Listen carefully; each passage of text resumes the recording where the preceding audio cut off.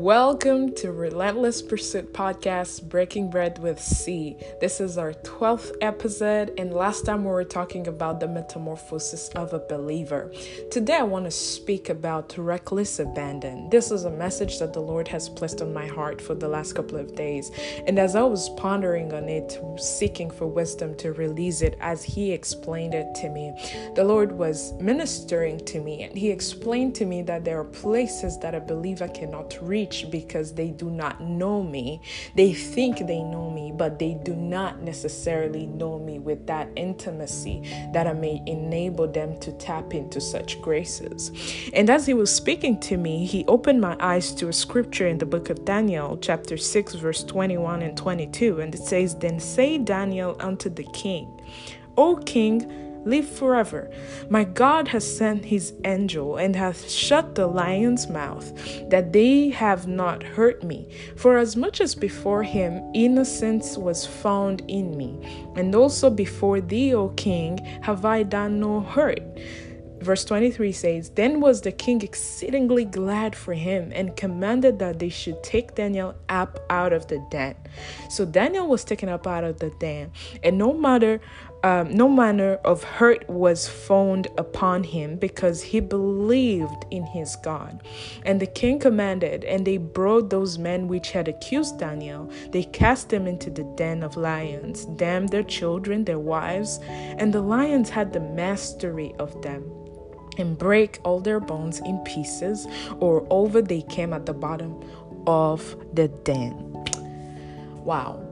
So there are things that you cannot do if you don't know God. There are certain believers that sometimes talk about healing, for example, and they're like, no, I don't believe God heals, or it's more comforting to think that someone died because it was God's will.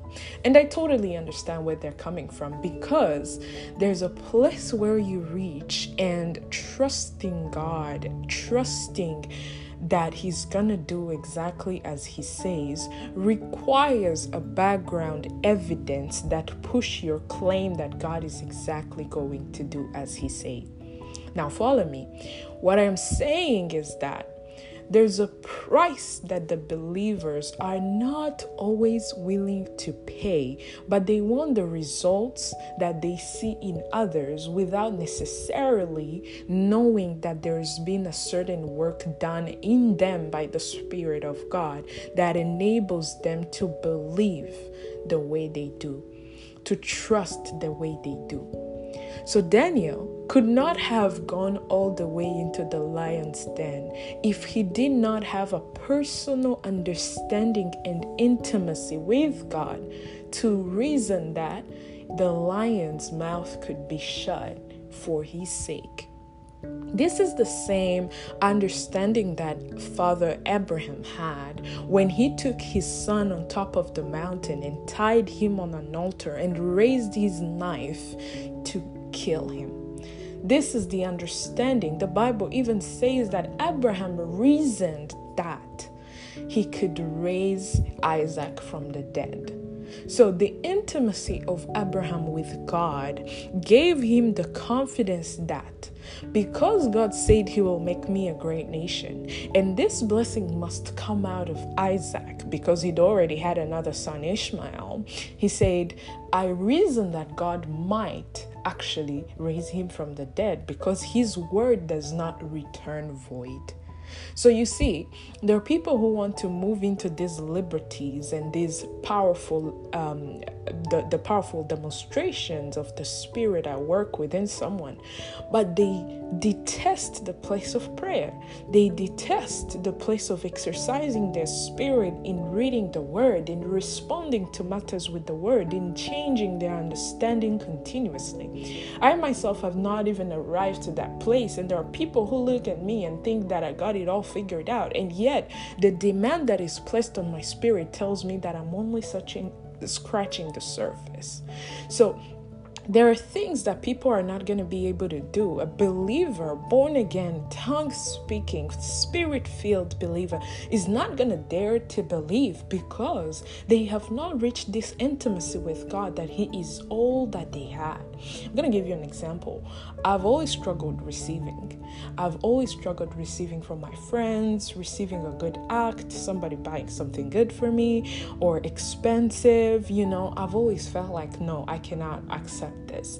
And it's always put a strain on most of my relationships with my friends, with my family, with my really close people, because they are moved to give because you inspired them, or you've been a good friend, or you've done something good for them. So why wouldn't they be able to give it back to you? And then one time the Lord is ministering to me, and this is a thing that I'm still dealing with, by the way. The Lord is dealing with it. It's not like it's completely gone, don't get me wrong, because if it's something that I have harbored all my life, then it's going to take some time for it to completely disappear. But then the understanding and the knowledge of how these dynamics work, it enables me to actually move forward or to take something and run with it. So the Lord is ministering to me one time. Actually, I think I was in the shower. One of the best moments that the Lord ministers to me is in the shower.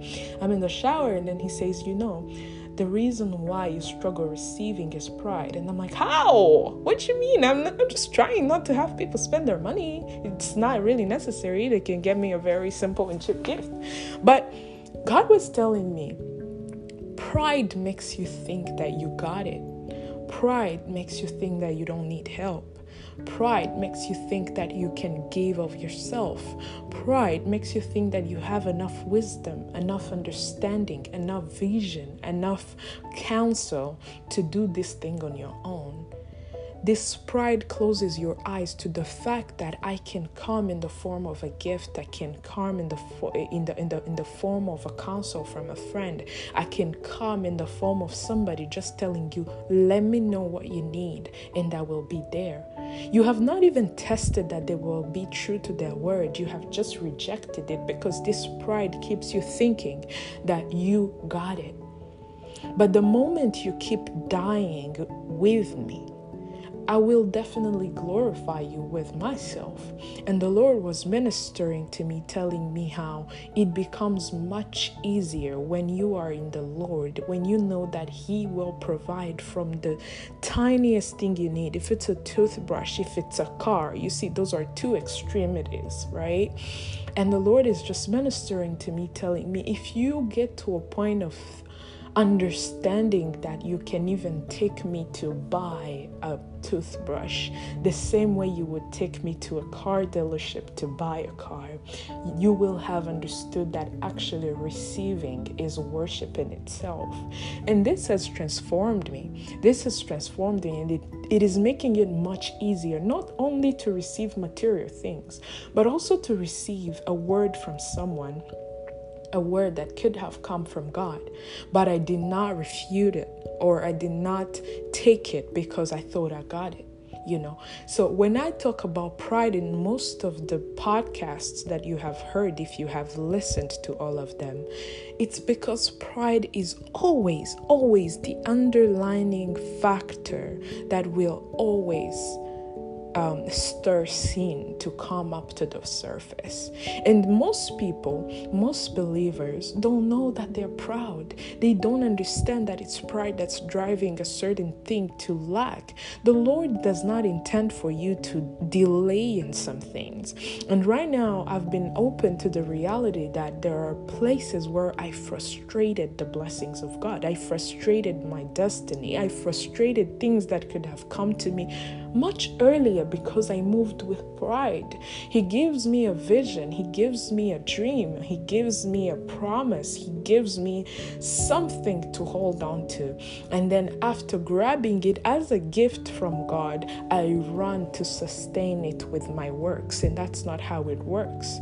And so God is opening my eyes to the fact that there's an intimacy that you reach with God, and you are so dead to yourself that you know that He's going to keep His word. You know that even if you must die. Now, Daniel or Shadrach or Meshach or Abednego, they could have simply said what the king needed them to say. They could have bowed to whatever was there to bow to, and then they go back in their closet and then they repent to the God who forgives, right? But they would have spared their lives from the fiery furnace or the lion's den, right? That's what someone could reason. They would be like, I'm gonna say what they need me to say right here, and I'm gonna stay alive, and then I'm gonna go to my gracious, kind God who's going to forgive me, right? But this man reasoned that, look, I will not offend my God, come what may. And keep in mind that these guys are in the Old Testament. It means that the Spirit of God would only come upon them and depart.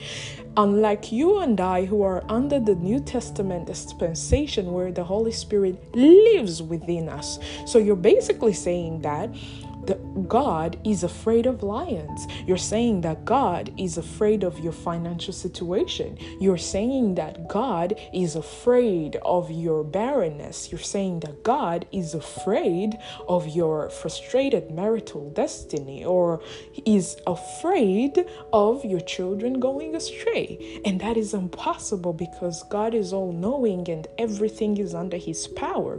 So until you begin to move with that understanding that actually he that is in me is greater than he that is in the world, replace he that is in the world with whatever problem that you look at and you feel like, man, even God cannot do this. Replace that word with he that is in the word. Replace that thing on that place where it says he that is in the world, and look at it from the eyes of the Spirit and say to yourself, he that is in me, Christ Jesus that is in me, is still above this. Now, many believers, unfortunately, think that spirituality, and I think I talked about this with one of my friends, if you follow our IG lives, and she was discussing how so many believers think that spirituality is a cloak, it's a jacket that you put on Sunday when you're going to church, or when you're fellowshipping with your believers, with your friends that are believers, and when you are at a speaking conference of Christians, and then you got to remove it on Saturday, or you got to remove it on Friday, or you got to remove it on Wednesday when you're at work because you don't want to bore your colleagues. That is not right. You ask yourself something, you about to go put a tattoo, and you ask the Lord, is this something that pleases you? So I have a tattoo. Those of you who know me know that I have a tattoo. It's a verse. It's very small, and it's just on my upper left arm. And when I put that tattoo, I don't think I was mature enough in the spirit, but there was really no demand on me that was telling me that this is wrong. Plus it was a verse, and it was a time of my life where I really felt like I need to have something that marks this moment and the doings of God that have happened in this season. But then it really upset my family. It really upset everyone. And I remember my mother was the one that was so offended by it, so offended that she spent the time that I had home because I had to travel back. And she was so offended that she wasn't speaking to me, right? And the Bible says, honor father and mother so that you may have a long life, right? So that it may be well with you.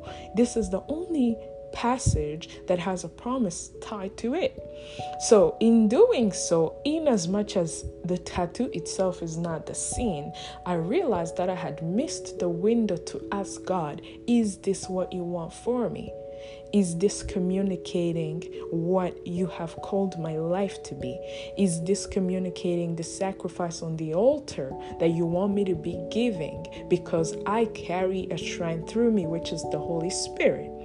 And eventually, when I wanted to get another one, the Spirit, knowing that I'm more sensitive to it than when I did this about 3 years ago, He told me, all things, I think it's Paul who says it, right? All things, these things are allowed, but they're not necessary, right? They're part of the permissible will, right? And the Spirit of the Lord begins to minister to me, and I understand now that because I have this conviction in my heart, it's not necessary that I put it on me. Now, I'm not saying that if you have tattoos, it's a problem. No, it depends on your personal relationship with God. Some things that He he might ask me not to do are not for you. They are personal conviction depending on the ministry upon my life, or the things that God will desire me to do or say, or the people that he needs to send me before, and the reasons why I must appeal to them as a jar in which the treasures are stored, right? So let's move together on that. But the confidence that I grew in the spirit, that I figure God will make this work. God will put a countenance upon me that will introduce me in a room before I even open my mouth. Or when I open my mouth, people will encounter the spirit and they will want to hear more. That's why the Bible says that if your name be lifted high, you will draw all men unto you. And so the reckless abandon that I'm talking about is the one that permits you to trust God so much that you do not want to say what pleases the man today, right now, so that you can get away with it and then go back to apologize to God because you know that his grace is sufficient. I think it's one of the devotions where I was talking about grace being treated as a license to sin, because you know that God is going to forgive, that every person in Christ is made new and the old has gone. And you repeat yourself these scriptures and then you wonder why certain things don't work in your life. If you have listened to an episode titled Truth and Principle, previously recorded, I think must be the 10th or the 9th, we're talking about the truth and the principle that governs this truth. God is good, God is patient, God is kind, he's doing all these things. But in Ephesians 3:20, he says, I can do abundantly, exceedingly above even your wildest dreams, as per the Message version. But not by pushing you around, but by working within you by my spirit. So the Bible is telling you that there is a work that must be accomplished in you by the Spirit of God. And the more you're yielded, the more the results are going to be above, exceeding, and super abundant, even your wildest dreams. Okay? So always look for the truth and the principle. And once you apply this to your life, it is stirring, it is fanning the fire of your faith to trust God in reckless abandon. So coming back to Daniel, he knew the God he trusted. There is a certain level of intimacy and personal relationship with God that brought Daniel to say, it does not matter if they throw me in the lion's den. I believe Daniel did not know that these lions will not devour him, but he was so convicted in the God that he has trusted that even if it had happened as that, he would still know that there was a purpose that was supposed to come out of that. The same with Shadrach or Meshach or Abednego, when they were thrown in the fire and there was a fourth man with them.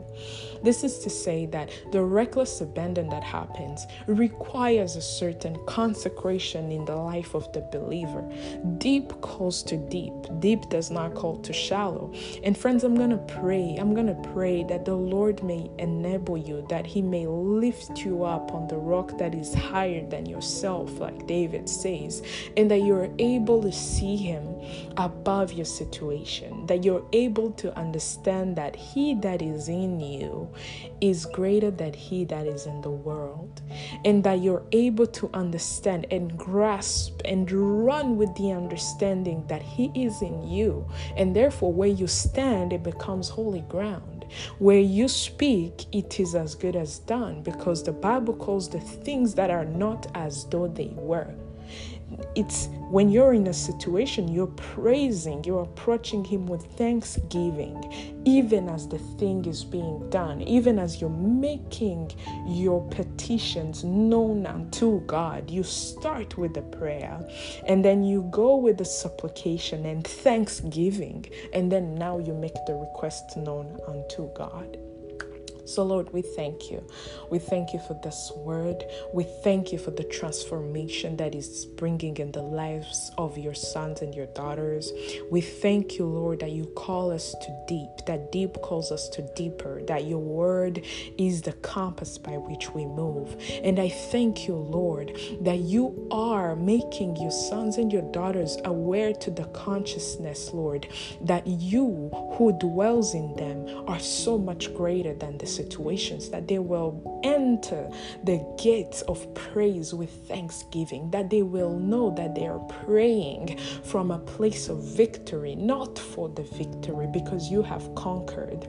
Lord, I speak a blessing over the heart that is exercising itself into the matters. I speak a blessing over the life of the person who sat down and listened to this and say, this is what I want to do. Amaze them, overwhelm them, be with them in this season, and let us hear the testimonies of your goodness and your faithfulness. The Bible says that my people perish because of lack of knowledge, and I pray against the lack of knowledge. The information is unveiled, the mysteries are demystified, and the Spirit of the Lord is available through us to guide us, to explain these things, and to help us grasp them.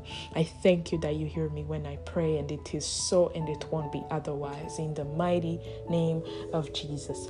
Thank you for listening. Thank you for sticking around here. There's a link where you can send your questions. You will see it whether you listen from Spotify, from Google Podcast, whether you listen from Apple Podcast. It always gets to me, or you can reach us on our social medias. I will always be happy to respond, and I bless you and the rest of your evening or your day or your morning. Depends on when you're listening to this, and I'll see you soon. God bless you.